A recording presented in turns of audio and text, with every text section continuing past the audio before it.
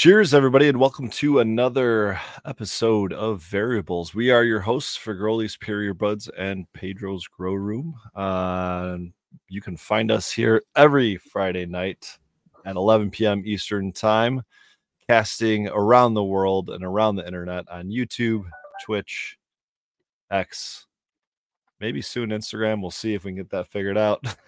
Right. And of course, you can find us live on those platforms, but as well as Spotify, Apple Podcasts, Google Podcasts, Amazon Music, wherever you get your old podcasts. Cheers, guys. We're going to do a little, just a quick episode tonight to kind of wrap the year up, talk about some things, things we did this year, some things we're looking forward to next year. But before we get there, Merry Christmas. Cheers, everybody. How are you guys doing?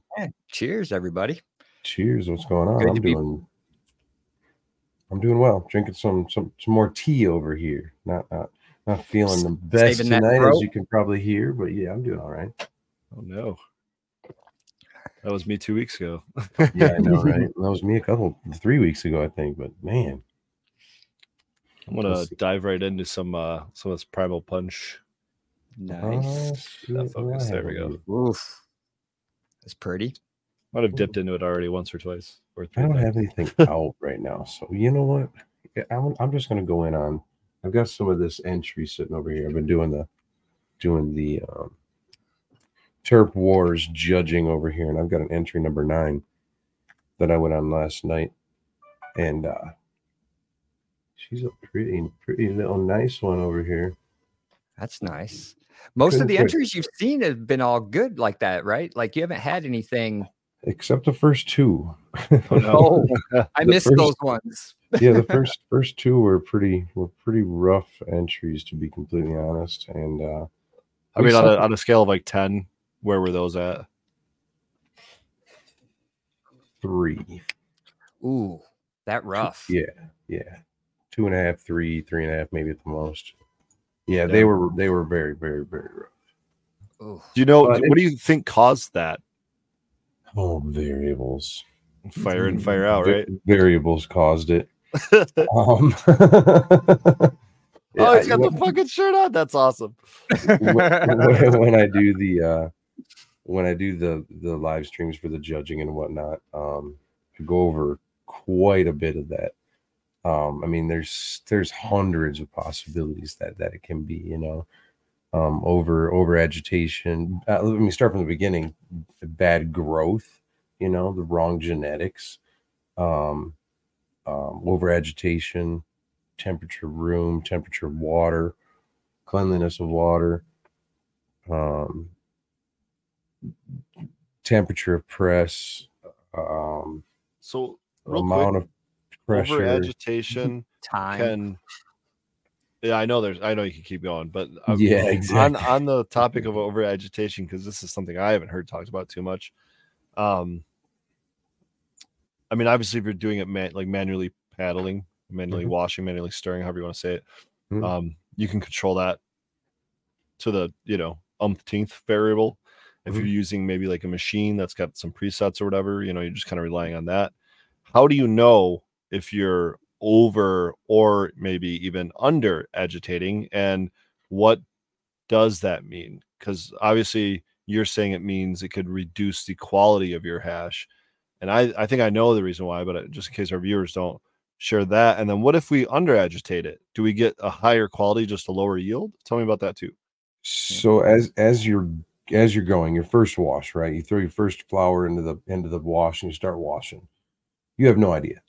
You really have no clue. You're kind of flying in the dark. You really are. Until you wash it, scope it, and or then dry it and scope it and find out what you're dealing with. And then you got to play with variables. You got to turn your agitation up. You got to turn your agitation time up and or down on both of them and scope it and see what you got. Take notes, how much, what was your yield percentage? What do your heads look like? What does your rosin look like? What does it taste like? And generally speaking, you can find out most of that information on the first go round. You can find out a really good piece of that information on the first go around, but just by scope and just by paying attention. And then the second and or third is where you kind of start screwing up, is when you start really playing with variables and you start turning the knob a little too far. And you're like, oh shit, yep, that's where the line was. Whoops, I don't like to do more than 3 washes, so my third one, I beat the shit out of it. And yeah, it really depends on what your end goal is. It really depends on what your end goal is. If you're really trying to separate out qualities into a variety of qualities, or if you're just going for, you're just going to put it all together into one, or if you're going to use your first 2 as your smokable and your third is just your food grade, whatever, get her done. There's so many different ways to approach it. But yeah, ultimately, when you start over agitating, go back to your question, when you start over agitating, that got weird, over agitating, you start getting particulates, you start getting stalks, you start getting less desirable, lower oil containing heads and stalks. And because you're really just using micron bags, we haven't jumped into fully, although things are coming on the market, we haven't jumped into fully doing, any kind of static cleaning on a larger scale than the old Passovers and whatnot. I was going to ask, did you see Bubble Man's announcement with that? With the new machine? With Sambo Creek. Yeah, I've seen a couple. I've seen Sambos come out before, and then there's another one that just came out. I think I saw it at MJ VisCon, regarding passing material through a tube which is charged, negatively and positively, and then pulls them accordingly. But nonetheless, we haven't got into that. So back to the question: over agitation causes particulates, which we're only catching in the micron bags. So, if plant material is 73 microns, it's going to stop in that bag, and then pressing it from there, with the right temperature, right pressure, right control, you can get around a lot of that because you are filtering it, but nonetheless, you're filtering that plant material into heated oil and then filtering it out. And it's still just not as good as it could have been, So that was a long way around it.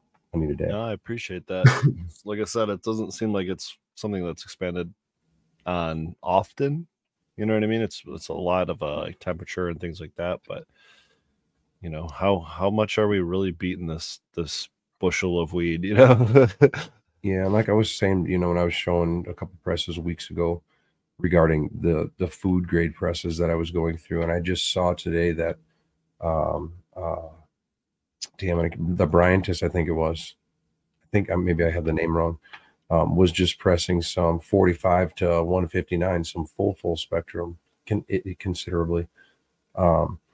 It's showing more of the, although his press was gorgeous, by the way, but sometimes showing what does happen every day in a facility, but isn't always highlighted, Yeah,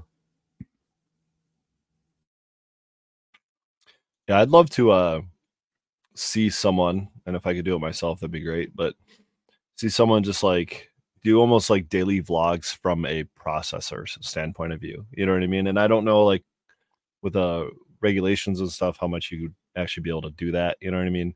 But I don't know. And maybe that's so niche that it's like, it's not really gonna go viral, so to speak. But I think it'd be seeing cool. Things at the commercial level is pretty cool, though. It really is, man. And understanding what the day-to-day is, it's not all glamour and fun. It's still a job at the end of the day. Still work. Yeah, there's a lot of cleaning and things that aren't just like pressing giant puddles of hash, And with the legal, you're dealing with metric or whatever system. Yeah, most likely metric, right? Whatever. Yeah, I think that's most states. On top of whatever internal mechanisms you might have and policies and SOPs and oh man, it's just endless. Either way, it'd still be pretty sweet if you could pull it off. Yeah, no doubt, right? Need one of those little harnesses and just wear a GoPro all day, man. Just live stream it. Beard cam, go. Yeah, right. Forget to take it off and go and take a shit. Right. I mean, not to name names, we know people that have done this too. But I got a fun story about. I heard a pastor one time was got done with his sermon, did this the whole service or whatever, hour plus long service, and in between services, people are filtering in and out for the next service, and he takes the time to go use the bathroom, runs to the bathroom, drops child, does his thing, comes back, and everyone's just like looking at him like absolutely horrified, white face, and he's kind of like, what's going on? And they're like, your mic's still on, and it clicked, yeah. That's the worst. Yeah, so you might notice I got wireless headphones, or I got new headphones. They're wireless, but I have the wire still plugged in. just to keep you there, just as a leash. Yeah, a little bit of a leash. Although my mic is attached to my table, so I guess that helps. Although I think there's a mic in this. I don't know. I actually have the Rode lav mics, the wireless Go. So I wear that when I'm washing hash, because my stream is from upstairs. So I'm in a whole different room. Mm-hmm. And I've had to make sure, like when I'm coming in to have a chat with the wife or play with the kid for a minute, that I'm not broadcasting. Or yeah, Mrs. Fergoli is a fan of those. She actually brought those to my attention, and I was telling her, I think, even though I have this Rode mic and it's great, I've been using it for a long time. And even the Sennheiser headphones that I finally swapped out after like 5 or 6 years or something like that. I don't know how many, probably hundreds, if not maybe over 1,000 hours of streaming on those. But yeah, I was interested in the DJI version of it just because of the drones I have and stuff. I'm kind of already in that technology with the drones and I think theirs are a little cheaper too, and are they just as good a quality? Yeah, from the reviews I've seen, there's no comparison really. There's nothing different between them. Okay. Yeah, it's pretty cool. They're just like magnet. You can just attach it to pretty much anything, and off you go. I actually have a plug-in lav though, so the Rode lav as well. So I'm not actually talking into the little brick. Mm-hmm. But that works too. Works great on a camera. Wait, so those Rode mics attach? Can they attach to like a lapel? Yeah. Oh, okay. Yeah. Okay. Yeah. So here, I'll pull one out. They're just. They've got the clip on the back. Oh, the clip. Okay. Yeah. And just the little, and they've got little windscreens and everything. I was gonna say, does it come with a little windscreen attachment? Probably. Yeah, it's hard to get away with doing anything outdoors without, or in a grow room. You know what I mean? Right. Yeah, those fans. Even in a hash room with an AC going, like you just gotta have it. There's a lot of noises going on when you're processing. Doesn't matter. Hey, shout out Pedro. One of my fans, I guess, or Instagram friends, whatever you want to call it, today posted a video. He was watching, came up on his feed and Instagram, and it was this 2-year-old video of Pedro teaching everyone how to wash hash or make hash on Build-A-Soil's channel. And sure enough, there's a Fergoli sticker on the door in the background. And my buddy's just like zooming in on it. He's like, dude, I was just like, this thing auto playing. I'm listening here, just listen to this. And I look up and see your sticker in the background. And I'm like, instantly recognize that beard. I'm like, I think that's Pedro. But I'm watching. I'm like, I think it says Build-A-Soil. I'm like, oh, man, I know this makes sense. Right. It's all coming together now. I was trying to look over my door over here to see if you're on this door too. Next time I'll get you one of the you are on the old school board that's got stickers over stickers over stickers over there in the hall or in the entrance way to the studio. You both are on my fridge. On that tattoo life.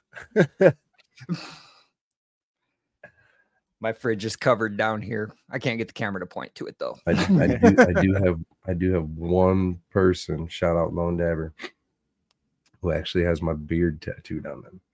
Oh, no way. Yeah. He went that far. That's sick. He's good shit. One of my good followers. Went a little simpler tonight on the rigs, man. We went down to just a bubbler. Sexy little bubbler, of course. Pretty little rig. How do you feel about like something smaller like that versus like your kind of standard desktop rig? How do they hit? You know, is it like, what's the pros and cons?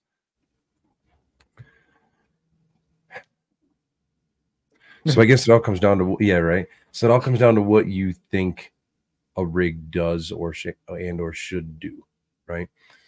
And it all then it comes down to the water, right? Because what is the water doing, you know? And everybody's first thought and or answer to that, which has a very good validity, is that it's cooling and or filtering, you know, the smoke and or vapor and or whatever we're, you know. And I mean, there's evidence in that we get boogers in our water, and the inside of our rigs are all covered with oil, you know. So to me, kind of functionality, water contact, you know, the amount of smoke and or vapor that I can get to touch the water for the longest amount of time, to me, is the best function. Without getting water in my mouth is the best function, you know. Fair So point. yeah, I mean, big fair point there. And then from there it comes down to, you know, do you like the rig and or how does it set? You know, literally, is it a solid set, or is it something where I couldn't do that, you know, because I have some rigs where you put a banger on it and it wants to fall over. Yeah, exactly. Some of the I've got one of those. Some of the super small rigs are, then you have to find some rigs in general, you just have to find bangers for them that fit them, whether it be weight or size or there's no drop down. It's just a banger that sits right in the hole. Yeah, right, yeah. And then there's, you know, some people say the flavor savers, the smaller rigs, more flavor kind of type deal, you know. And to me, again, it just comes down to the amount of vapor and smoke that you can get to touch the.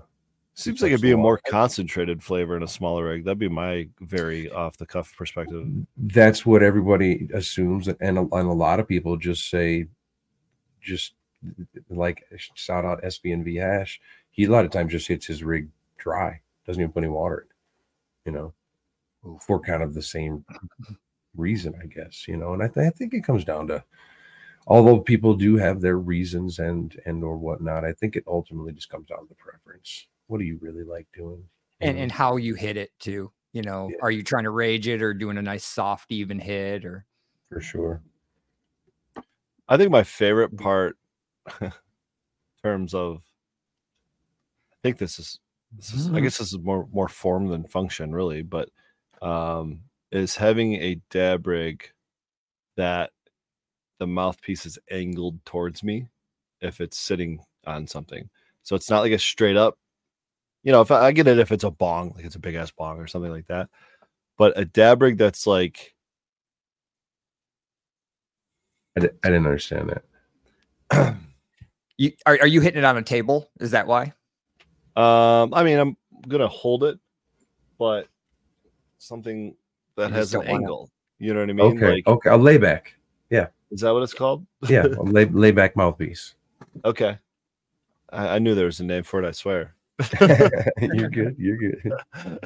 But no, that's one of those things that's like, it's just, once you find something like that it's like just fits how you dab, it's like it's a game changer versus a dab rig that doesn't have it. Another one for me, and you kind of alluded to it, like putting a banger in it and all of a sudden it wants to tip over, and you know, sometimes they do it because you didn't put water in it, you know, and it's kind of just made to be balanced with water in it. Sometimes it doesn't, even if you got water in it, and you just got too nice of a banger. Right. You got heavy LA High Life. Yeah, a big wide base, a big thick, whether it's all glass and it's like a half an inch thick, and I could slam that thing down on the countertop and it, you know, on a cement wall, and it's going to be okay, you know, or one that's like a, you know, beaker style bottom, if you will, that's just got a lot of that water weight at the bottom. It's a low center of gravity, if that makes sense, because I'm knocking these things over all the time and I'm breaking them, and it just I mean, I guess it depends on. Go ahead. One I hadn't thought about until I had to deal with it is, how does it feel in the hand? Mm-hmm. Is it comfortable to hold and hit it? because my favorite rig is a pain in the ass to hit.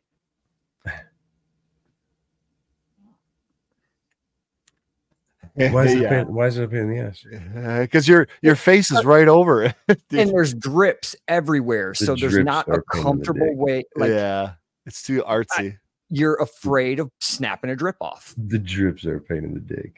They're sexy as shit. We had a red one, I believe, that was the same way. It's gorgeous. I love the rig, but I just don't hit it as much because I don't want to break it.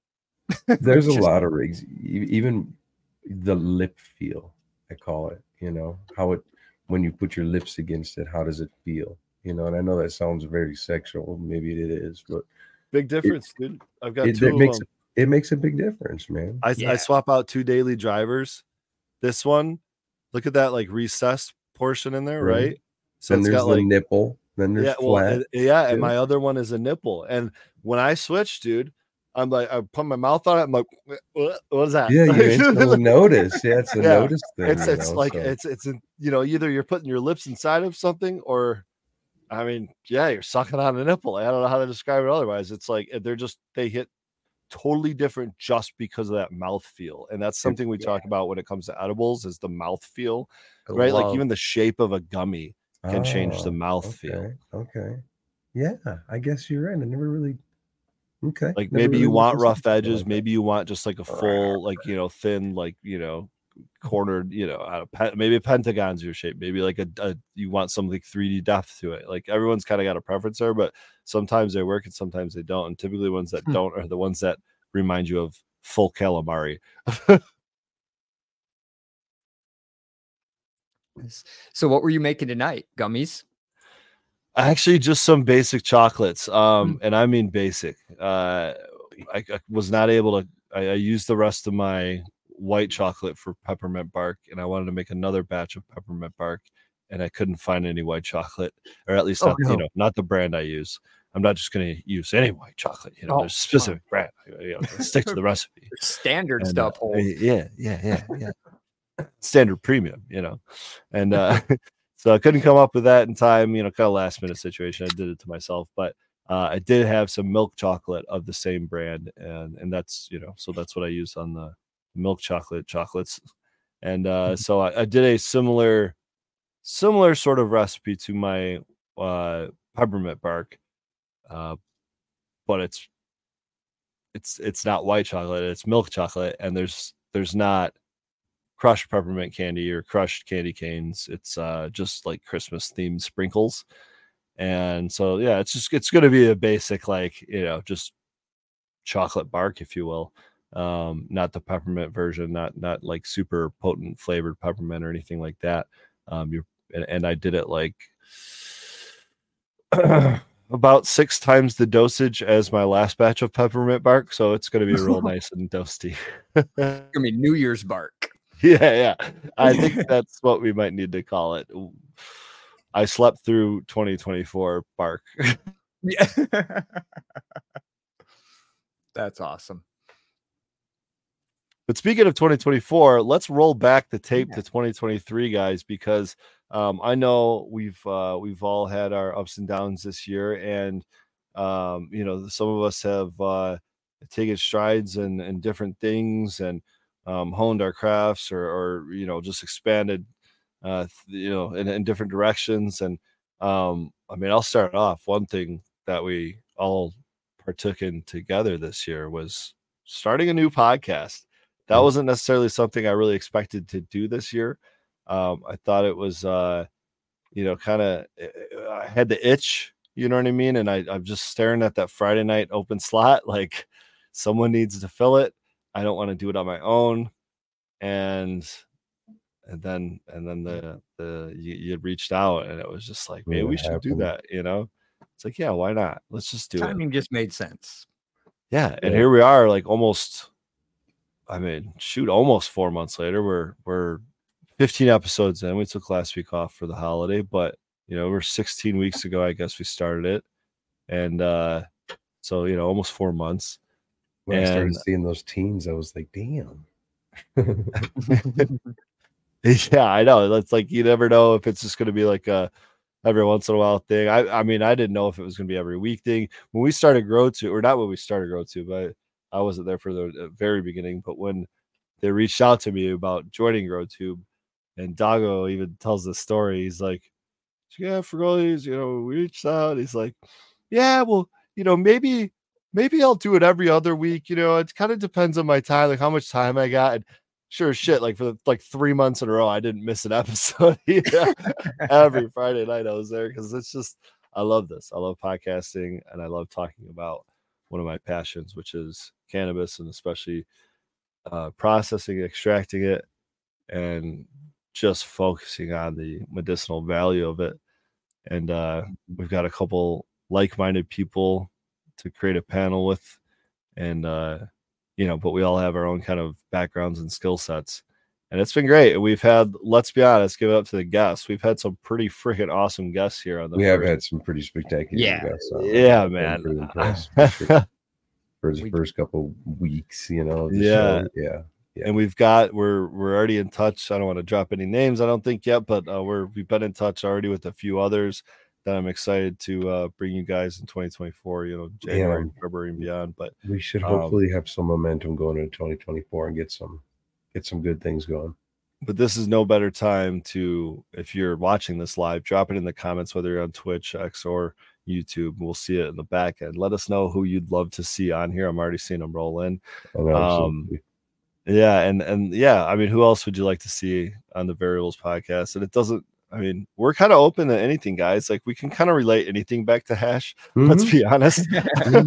Fuck, we had Harry Dabbs on. I didn't realize he was processing at the time I reached out to him, but we had fucking Harry Dabbs on. We thought that was going to be a crazy episode, Yep. I mean, we had a freaking HVAC guy on. You know what I mean? Like, right. It could be equipment, just growing, whatever it is. There's for sure. Big and or small people, it doesn't matter. Let's do it. It'd be fun. Yeah, but I think a big mix, a big eclectic mix is what we want to stick to. So we need a lot. We need a lot of about, right? The variables of it all, And there's like so many people doing different things out there. Just hearing all the different ways people are using the plant is just awesome. Absolutely. Yeah, and let's be honest, there's a lot of people benefiting off this plant that aren't benefiting from it by ingesting it. You know what I mean? A lot of people are benefiting it from selling it, from creating products that support the industry, from promoting it, maybe from training people. And I mean, think about even just it's broken into the university system now, where there's, degrees leading into it and stuff. Right. So it's got a long way to go, but it's kind of cool to see the steps that have been taken. Start. Yeah, it is definitely cool to see the progression. All right, I got a question for you guys, and I know Superior Buds he's done the research on this to some extent. When you say it's a start, you're right. It's an emerging market.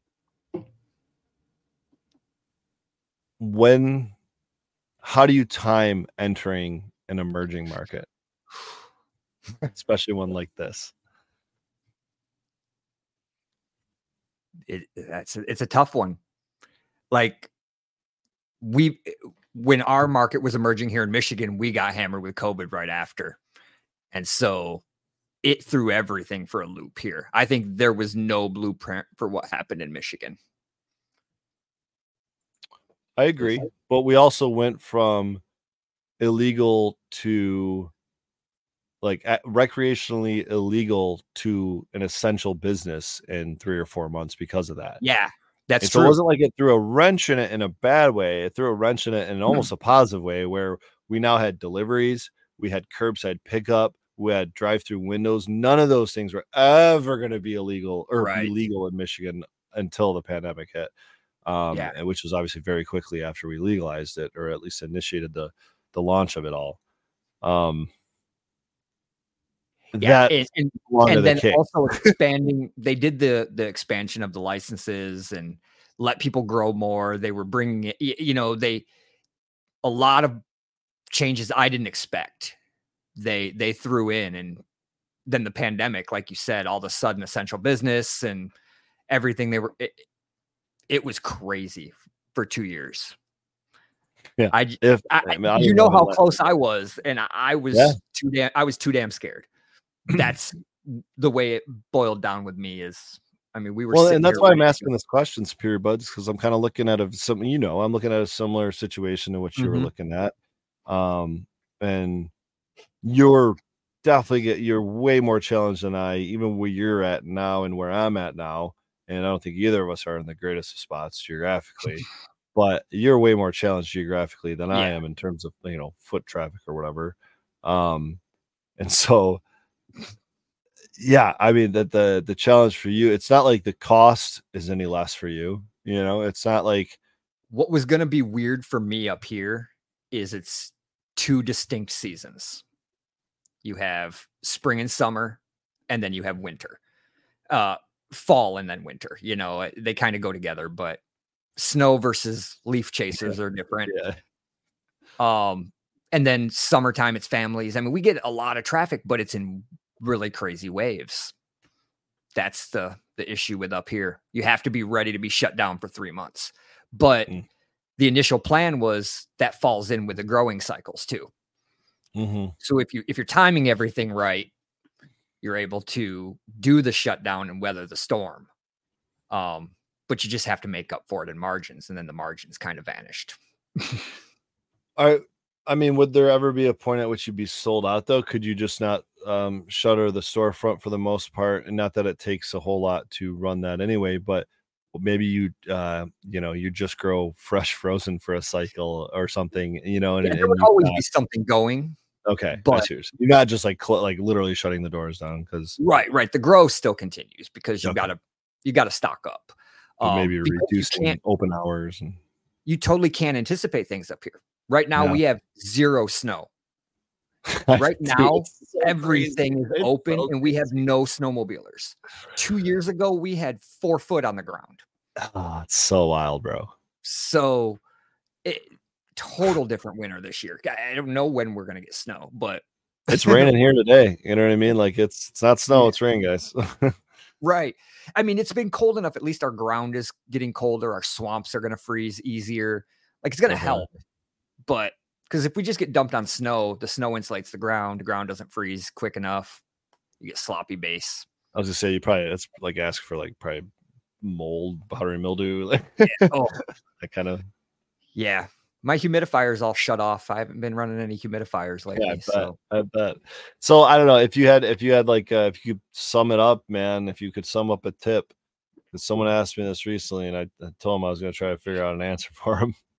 When it comes to the cannabis, market, if you're entering as maybe a hash maker or a micro business, something along those lines, and you were looking at entering, maybe today, tomorrow, next month, next year, whatever. You're just trying to time it right, without blowing all your money like a lot of these people did, or at least over projecting like crazy and then failing because of that. How do you time entering an emerging market? Jeez. You got anything? I haven't even Googled this. I feel like I should Google this. Yeah, that's a weird one.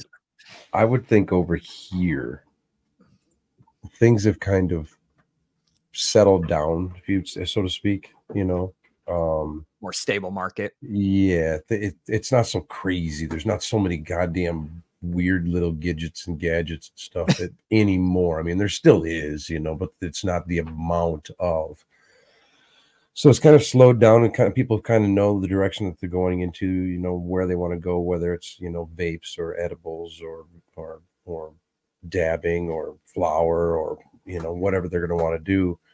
So I think everything's a little more defined. So now I start thinking at this point in time is, when is it too late to get into the market? Because I think right now is when you should almost have been established at this point in time, because once the market starts getting flooded, where I don't know that we're necessarily getting flooded, but it could be very soon. How do you then get in? I guess, which then become the next question is, how do you get in? But right. In your market, I think the biggest risk is probably interstate commerce, because your proximity to Oklahoma, and everybody and their brother. If you got a farm, you can just grow. like just go for it. You know, that would be my biggest worry in that area is just, but as a processor, that's not a bad thing. That's just, I think that's actually a good point too, is opening for sales to the consumer versus being a middleman. I think that's part of where's the risk, right? If you're trying to do everything like the micro business here, where you grow, you process, you sell, that's a bigger risk than if you can just be a third-party processor. Whenever it's a bigger risk, bigger reward. Yeah, well, no, it's an old adage. During a gold rush, sell shovels, right? Mm-hmm. You don't mine gold, you sell the shovels. Right. So be a lawyer, sell LED lights, do something like that. Be a middleman to everybody who needs you. Now, I wouldn't even say LEDs, but like hash is a good one because you're not the grower. You don't have to get rid of your product. Your product moves through you. But that's only if you're, doing that toll work. If you're trying to do something like you or I, where it's right, single source, right? The micro business is different. Well, even if it's that single source, even if you're paying someone to grow it for you, right?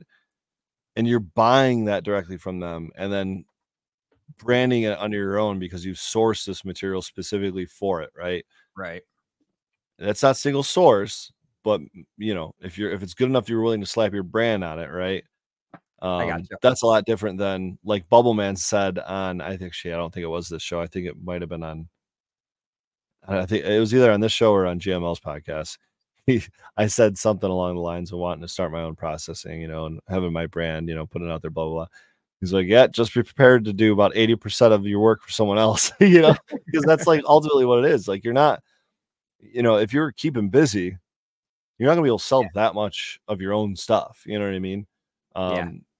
And trust me, if I was even 40 hours a week, which is, probably a minimum, honestly, if I was operating something like that, even at 40 hours a week, like you're pumping out so much material that it's just like, no wonder the prices have tanked, Right. And that's the thing, like you're middlemaning, but you're all like, where's the end game? You're another step in the kind of that's more just if I had to choose today where I wanted to sit in the cannabis industry. I don't know that again, where I'm at, micro business no longer makes sense. If I was in a better area and can establish a brand and build it up, you can still survive and thrive. I've seen people do it. Not often. I mean, no. I can think of one. They don't. Yeah, they're not think of more than that closed their doors this year out of the 10 in the state. Yeah, that's true. And it goes back. One of them was the only one in the UP, man. Like, yeah. They were in a rough spot too, though. I mean, they were surrounded. There's Loom. There's Fire, for sure. I mean, all of them are everywhere up here, and you can't beat their prices. And up here, money's not as strong as it is downstate. So not. So you gotta the $5 deals look pretty good for the dabs for a lot of people. Oh, God. So that leads me into one of the few points I wrote down about 2023, and that is we watched an incredible shift and really a decline in the broader market. And I think we went over that report from LeafLink or whoever it was that showed, just massive double-digit percentage drops in pricing. Now, that doesn't mean the volume is going down at all. And actually, the overall sales revenue is going up month to month, breaking records here in Michigan. But the prices are still continuing to drop. So that kind of tells us that, there's just this kind of race to the bottom, almost crab in a bucket mentality of just like, it doesn't seem like there's a whole lot of quality out there, or maybe there's not a whole lot of demand for quality, and it's certainly, like you said, it depends on the area you're in. And so bringing it back to that micro business model, especially, or even if you're doing it with a stacked license of being a grower, processor, and retailer all in the same property, like you better be in the right spot, getting the right amount of traffic. Right. And you got to be cautious because the micro business, are they still at the 150 limit or did they end up raising it? They're at 150. They created a second micro business license that Okay. doubles that to 300 plants, I believe. However, you're no longer allowed to do processing at all. So you can't make hash, you can't do closed loop systems, you can't do gummies, you can't make any of that stuff, but you're allowed to outsource stuff to your storefront. So while you can grow your own stuff and sell your own flower, it's a wholly different license than the yeah, first. totally different. They were trying to entice caregivers into the market, but they were only enticing caregivers into the market that grew and that didn't have any processing experience. So I think there's even fewer of those. Correct me if I'm wrong, but I believe there's even fewer of those than there are micro businesses. And in my opinion, neither license is viable. So, right. That was my problem near the end is, 150 when they were talking, 300 or 400 for a while there. I was like, okay, that changes things, especially with being able to process. But then I didn't hear about where it went after that. I got busy with the one that the licenses are what 500, 1,000, and 1,500, right? I think when you guys are speaking those numbers to the layman, what are we talking about? We talking about dollars? We talking about plants? We talking about? Oh, I believe that's the plant count limit. So there's class A, B, and C. Most are class C. I think it's just the most viable way of doing it, and also the most recognized kind of license. Because here's the thing: every municipality in the state gets to create their own laws. They get to opt in and opt out. There are 10 times as many municipalities in Michigan that have opted out than have opted in. So for every one city that has said yes to it, there's 10 cities that have said no to it. We're talking like 168 to 1,168 basically. And then from there, they get to decide how many of licenses. It could be 0, it could be 1, it could be unlimited. And that's for each category, whether it's class A, class B, class C license, whether it's a processor, whether it's a lab, whether it's a transporter, whether any of it. They get to determine that themselves. I like the idea of that, giving the power to like almost literally the people, because that's about as close as you can get to the voter in terms of scale of voting. And that's what I think is important. The problem is with an emerging market like this and the billions of dollars that are involved, so many got corrupted. There's too many bribes and money being pushed around behind the scenes. People have been caught. People have been charged. People have been convicted. There's been some I don't know convictions lately. I don't know how many people have gone to jail yet, but yeah. Yeah, man, it's just like it's one of those things where like I'm sitting over here like really been trying to do the right thing and just do it right for a decade now, and it doesn't seem like they've ever given someone like me an opportunity to enter the market, and it seems like now they don't even give a shit. Yeah, I almost feel like what Pedro's saying. Their market is stabilizing out there. At some point, we're gonna have the system has to equalize. It can't. Not everyone's gonna buy $5 dabs, right? Some people want the higher quality and are gonna pay for it. So that's where your craft type stuff. But they've just got to get the licenses freed up of all these other people. We need. I hate to say it, but we need some of these fly-by-night businesses just to kind of fail and go away and consolidate down to, okay, you have your Walmarts, your Budweiser out there, and then let all the craft people pop up and actually thrive. It's been happening in Michigan, and I think in 2022, I think in 2022, I was like, oh, this could be the year of the mergers and acquisitions of cannabis industry, and I think it started then, but I think it really started actually started happening this year, and we're seeing it at the national scale as well.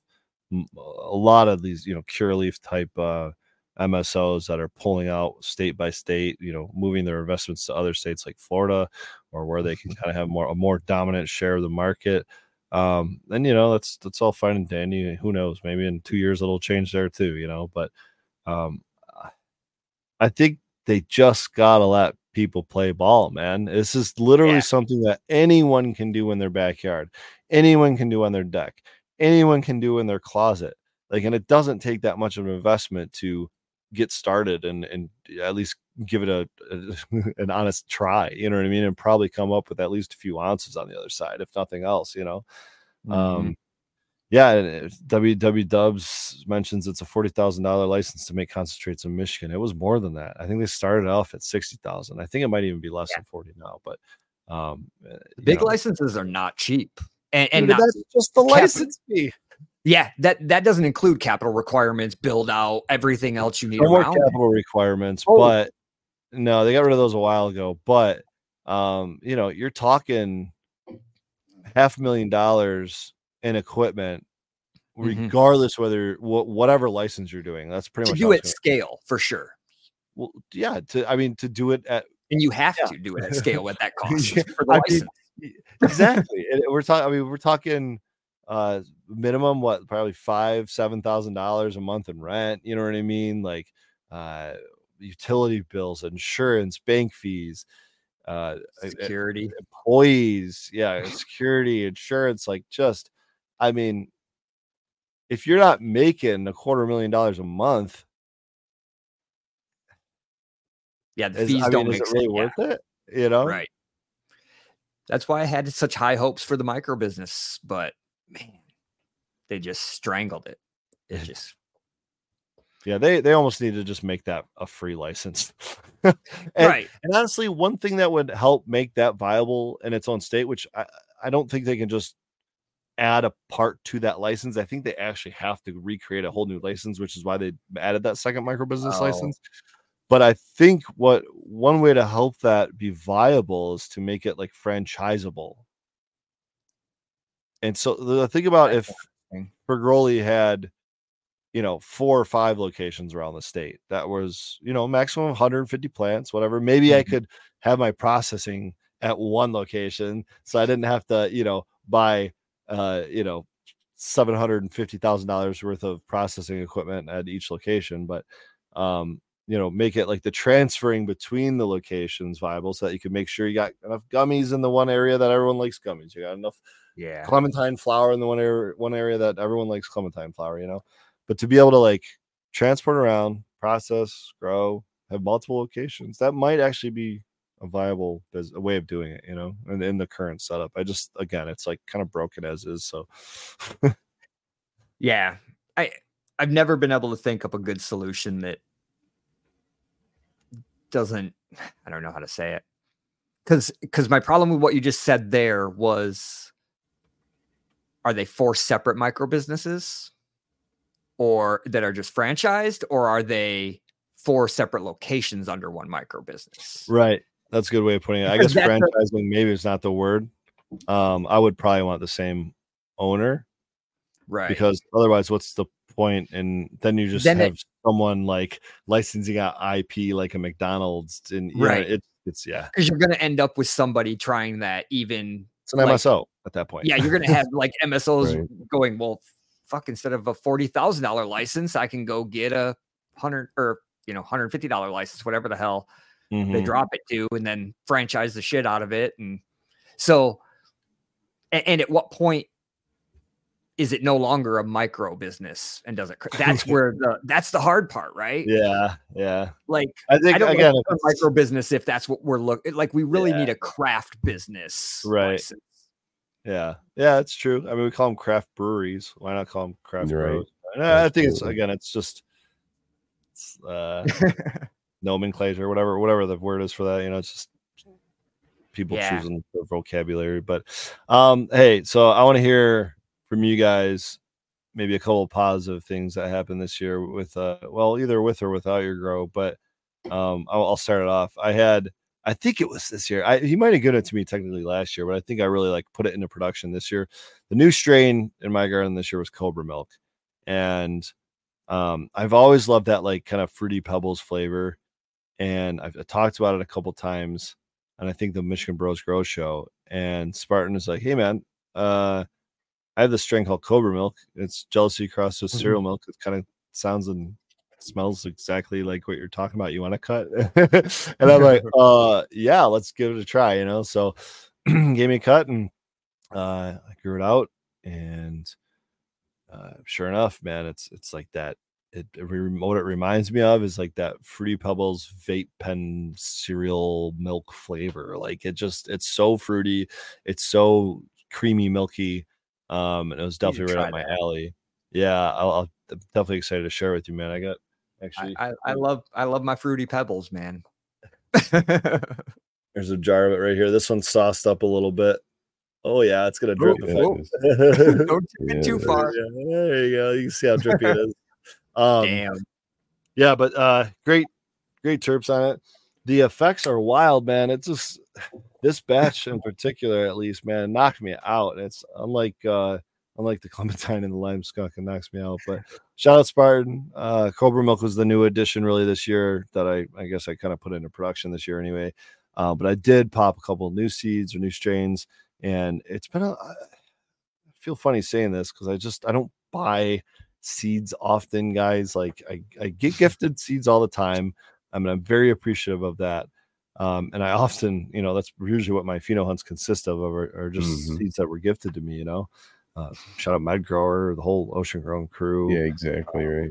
Gosh, I shouldn't have even started saying breeders. I know dozens of them that have given me seeds over the years, but for the first time in a long time, we'll just put it that way. I actually went out and, purchased seeds, and it was because I was told about this strain that was super high in terpinolene, or at least according to the manufacturer. This is the breeder's website, and they had I forget what the exact percentage was, but it was just very dominant in terpinolene, and that terpene is far above and beyond the most attractive terpene to me. It's dominant in Lime Skunk, it's dominant in Clementine, it's dominant in Grapefruit Durban, it's dominant in Durban Poison, it's dominant in almost every strain that I've really stuck to for more than a couple of years. And so I'm like, well, let's, just seeing it on the numbers chart, let's give it a shot. And so I ordered that, and ordered a pack of 5 of them from Humboldt Seed Company. That's called Raspberry Parfait. And all 5 have germinated. All 5 are on, multiple sets of leaves now. They've been, transplanted from the old Jiffy, peat thing, not Jiffy, but their Root Riot Cube. I still will never get Jiffy Peat cubes or whatever out of my mind. But the Root Riot cubes, start them in those, transplant them solo cups, transplant 1 gallon pots. I'm just kind of taking it slow, and they're going to be soon transplanted 10 gallon pots, cloned up, and then moved into flower. And I hope to have those ready for hash bash. But very excited about that strain. And of course, on top of that, at the same time, I ordered the Squirt, which is supposed to be very much like a grapefruit flavor, which, again, Grapefruit Durban. I missed that strain immensely. It was one of the most kind of, if we're talking sativa, quote unquote, leaners, and like it's something that leans that way and gives you those effects. There he is, Spartan Grown in chat right now. Shout him out. That was, something I'm looking forward to too. And again, a pack of 5, got 6 seeds, had to keep 1 behind, of course, pop 5 of them, all 5 germinated. Actually, it was 3 out of the 5 popped pretty quickly, and then the next 2 on each were kind of slow. So they're a little bit more behind the other ones in terms of height and stuff. But hopefully we'll have those ready for hash bash this year, and I'm very excited to bring those into 2024. It's awesome. The fuck was the question? The positives out of your grow. Yeah. If you haven't been watching, like I said, I've been judging for another competition over here, and I'm roasted tonight. But I think you said something about 2 positive things in the grow or in the life or in the whatever. Yeah, however many you want. Just something positive. I was just thinking of strains I popped, and that's something new that happened this year, something I'm excited about. I don't, I haven't messed with too many new genetics here personally. Eden is a whole nother story, but the run that I had of the Primal Punch this year, modifying some things, letting it run, how long I did, and a lot of different variables, man. It ran a really, really good run of Primal Punch. But one of the best things, I think, 2 of the best things that I learned, and that I'm starting to bring in, it was kind of funny because I built I built my room over here and then took what I modeled here to build bigger facilities. And now I'm using the information that I've perfected, if you will, that I've modified over in the commercial side and in the scaled up side. And now that I've polished that there, I'm learning how I can bring it back and make what I've started with even better, which is awesome. And I'll just throw a wink out there. Everybody watches that Build a Soil video that I made, and I think I was using 25 micron bags at the time. Just know that they make 15 and 5 micron bags now too. So there's been a lot of advancements that you just got to pay attention to in the industry and put into use and morph them to your SOPs and then use them at will. Dude, this is why shows like this are so important, Pedro, because we have people like you that are actively doing this every day. And a lot of people, probably most of the people that are watching this show, don't have the same opportunity. So they're not going to have the know-how or the experience or the budget or the support or the investors or whatever to go and like just try things out. So for us to come on here and tell them that maybe there's a different mic on here you should try, and even if it's like just pointing them in the right direction, man. Right. That's how I think we advance this whole thing.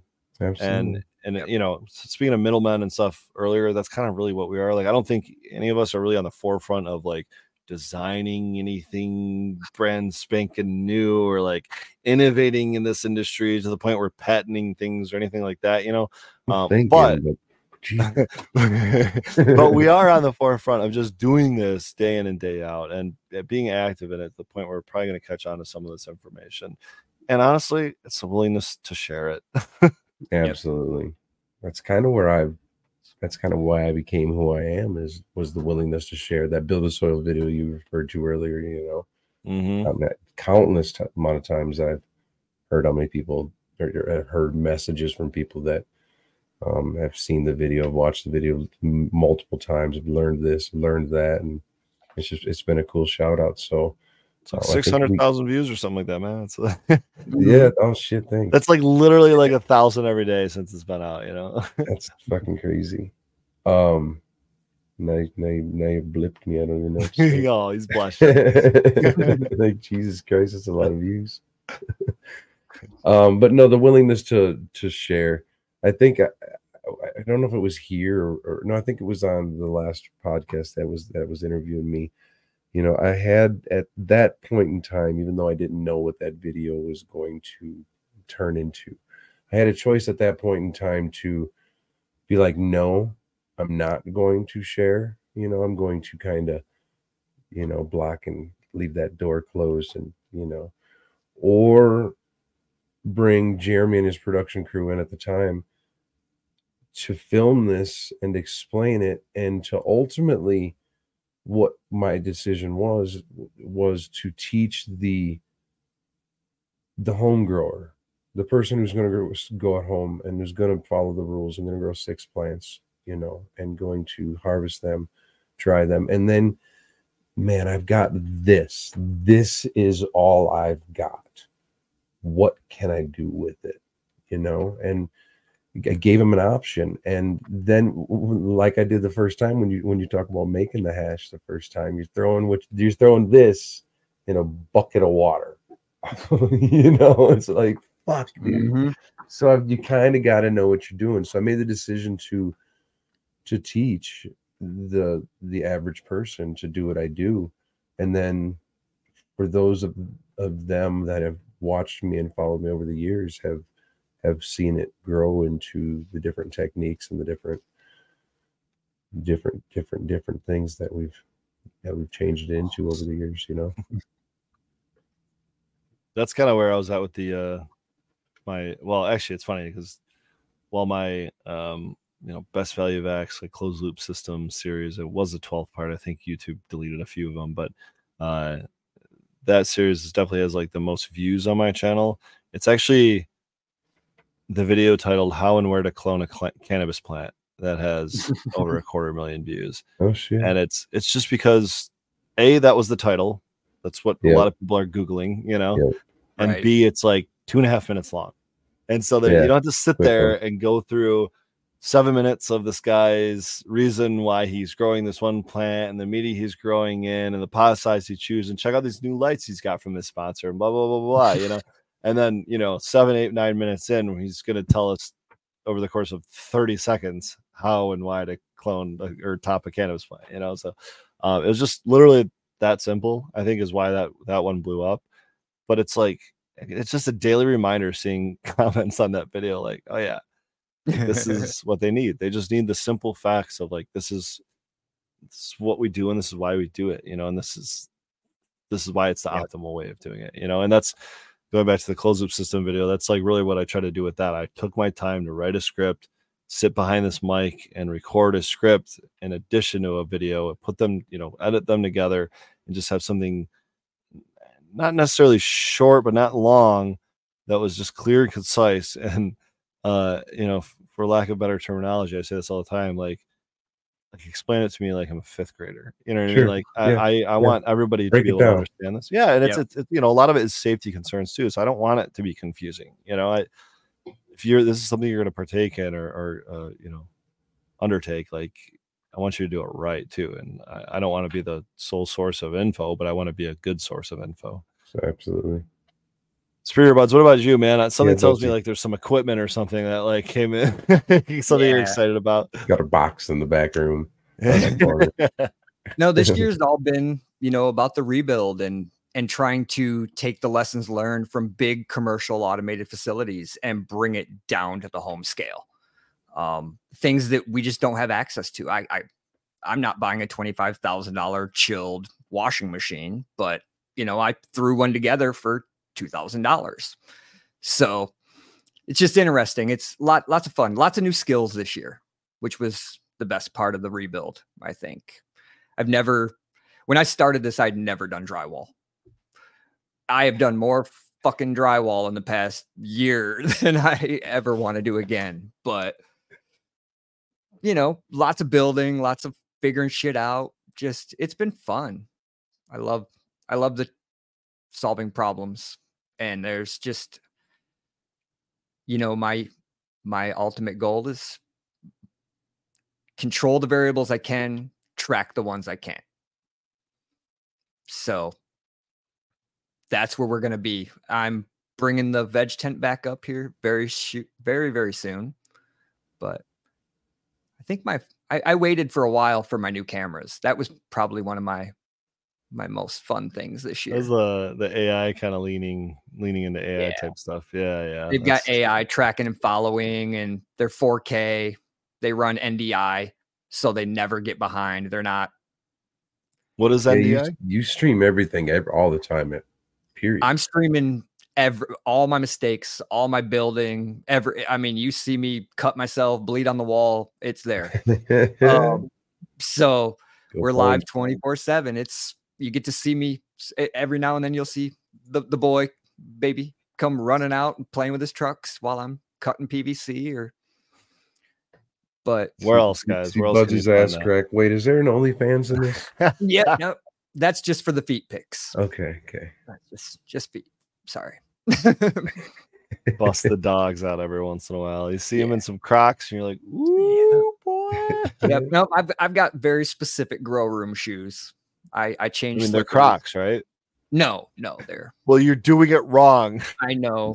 I need something I can hose off, right? Crocs. They're Crocs. Yeah. Man, there's been this Croc fucking conversation so much lately. What's going on? I have too many. That's what I'm excited about. For Christmas, we each kind of, the wife and I were thinking along the same lines. So I got her a macro lens for her camera. She got me a microscope. So nice. So we're going to be posting some fun stuff with what's the stats on that macro lens? I know more about that than I do a microscope. You want to hand it to me? It's a 60 millimeter, I want to say. Canon? Right there. No, she's a what's your camera? Fuji. Oh, okay. She's got the XT30. As long as she didn't say Nikon. No, I'm just kidding. No, so it's the 2.4. Nice. 39 millimeter. Okay. So the next thing will be an extension tube, and going on from there. There's like 4 more pieces you could add to this. Yeah, it's never ending. It's like a car. It's like a house. Like it's a beautiful hobby. This will be a fun start though for it. It'll be interesting. She got a good tripod. Yeah, I've used the little handheld USB microscopes, to check out my hash before. The quality's not great, and I don't have stable ass hands like that. So that's what I was asking about a tripod, because you start doing anything macro, it's like it has to be still. And you honestly, pro tip for those of you guys out there that are taking those photographs, or even honestly any photograph, set the timer, especially with like a DSLR. Phone's a little different because you're capturing it digitally or whatever, but with like a DSLR lens, like there's some actual vibration to the camera body, not the lens, but the camera body. And you're going to have a little motion if you're holding it. You're going to have a little motion from that. If you, even from clicking the button, you're going to have a little motion. So the best thing to do is, yeah, there you go. That's a good, probably the best way. Because even, setting that timer and then walking away, even that thing on the tripod could be moving. Like it depends on how good of a tripod you have. There's so many variables when it comes to taking a photograph. Trying to take a picture in the flower room is the worst, because there's air, so I kill all the fans. Yeah, you have to. You almost have to get a good photo in the room. Like, and I like the Vader trick of having like the light reflector right there, just to block out some of that, like, well, at the time, harsh HPS light. Like, yep, a lot of us are using beautiful white spectrum LEDs now, but I do have a set of filters for one of my AI cameras, but I haven't tested it yet. So we'll see. That one actually has a full actual lens on it. So nice. A Sony lens on the cameras. Ouch. Well, guys, I've got one more positive thing to share. This is where I'm going to end it for myself. And this year I I celebrated with the birth of my son. And I think that's congratulations. Yeah, pretty amazing thing, pretty exciting thing. Cool thing. He is a massive boy. Even not even 9 months old yet. Well, shoot, even at like 6 months old, he was wearing 12-month clothes, and at like eight and a half months, whatever he is now, he's wearing like 18-month clothes. And Spartan. Yes, I had a birth. I birthed a child. But no, it was something, very happy about. Certainly, one of the things that made my year. It's pretty sweet. So I just wanted cool thing. Yeah, I wanted to end on that note. I'll feel you guys feel free to share what you guys want to share to end here of the 2024. But hey, for me, Merry Christmas, Happy New Year's, guys. Yeah, I don't think I have a hell of a lot more to share. I guess one of the things that I missed out was how big and fast this damn glass business and glass cabinet has been growing over the last year. So that's kind of a pretty cool thing as well. But other than that, no, I don't have anything else to add. And I'm high as all hell. So stay there and keep smiling. Life of a judge. Right. Merry Christmas, Happy New Year. Budsy, what you got? We had a great year with the main company. Business is better than we could have ever imagined. We've gone beyond anything we could have ever thought. So it's taken me away from a lot, that, and keeping up with a 3-year-old at my age is rough. So, but it's rough no matter what your age is, bro. Yeah. A little Energizer just goes, but he's awesome. He's been fun. It's fun to watch, and being up here in the UP, it's the best place for him. He just runs the woods, Oh, yeah. So yeah, that's about it for me. Oh yeah. Well, cheers, guys. Make sure you make sure you find us, on all those channels. Give it a thumbs up, subscribe, throw a comment below if you're watching this later, and cheers. Yeah, I'm excited to see who we're gonna see on the show next year. Plenty more episodes to come. Be good, you guys.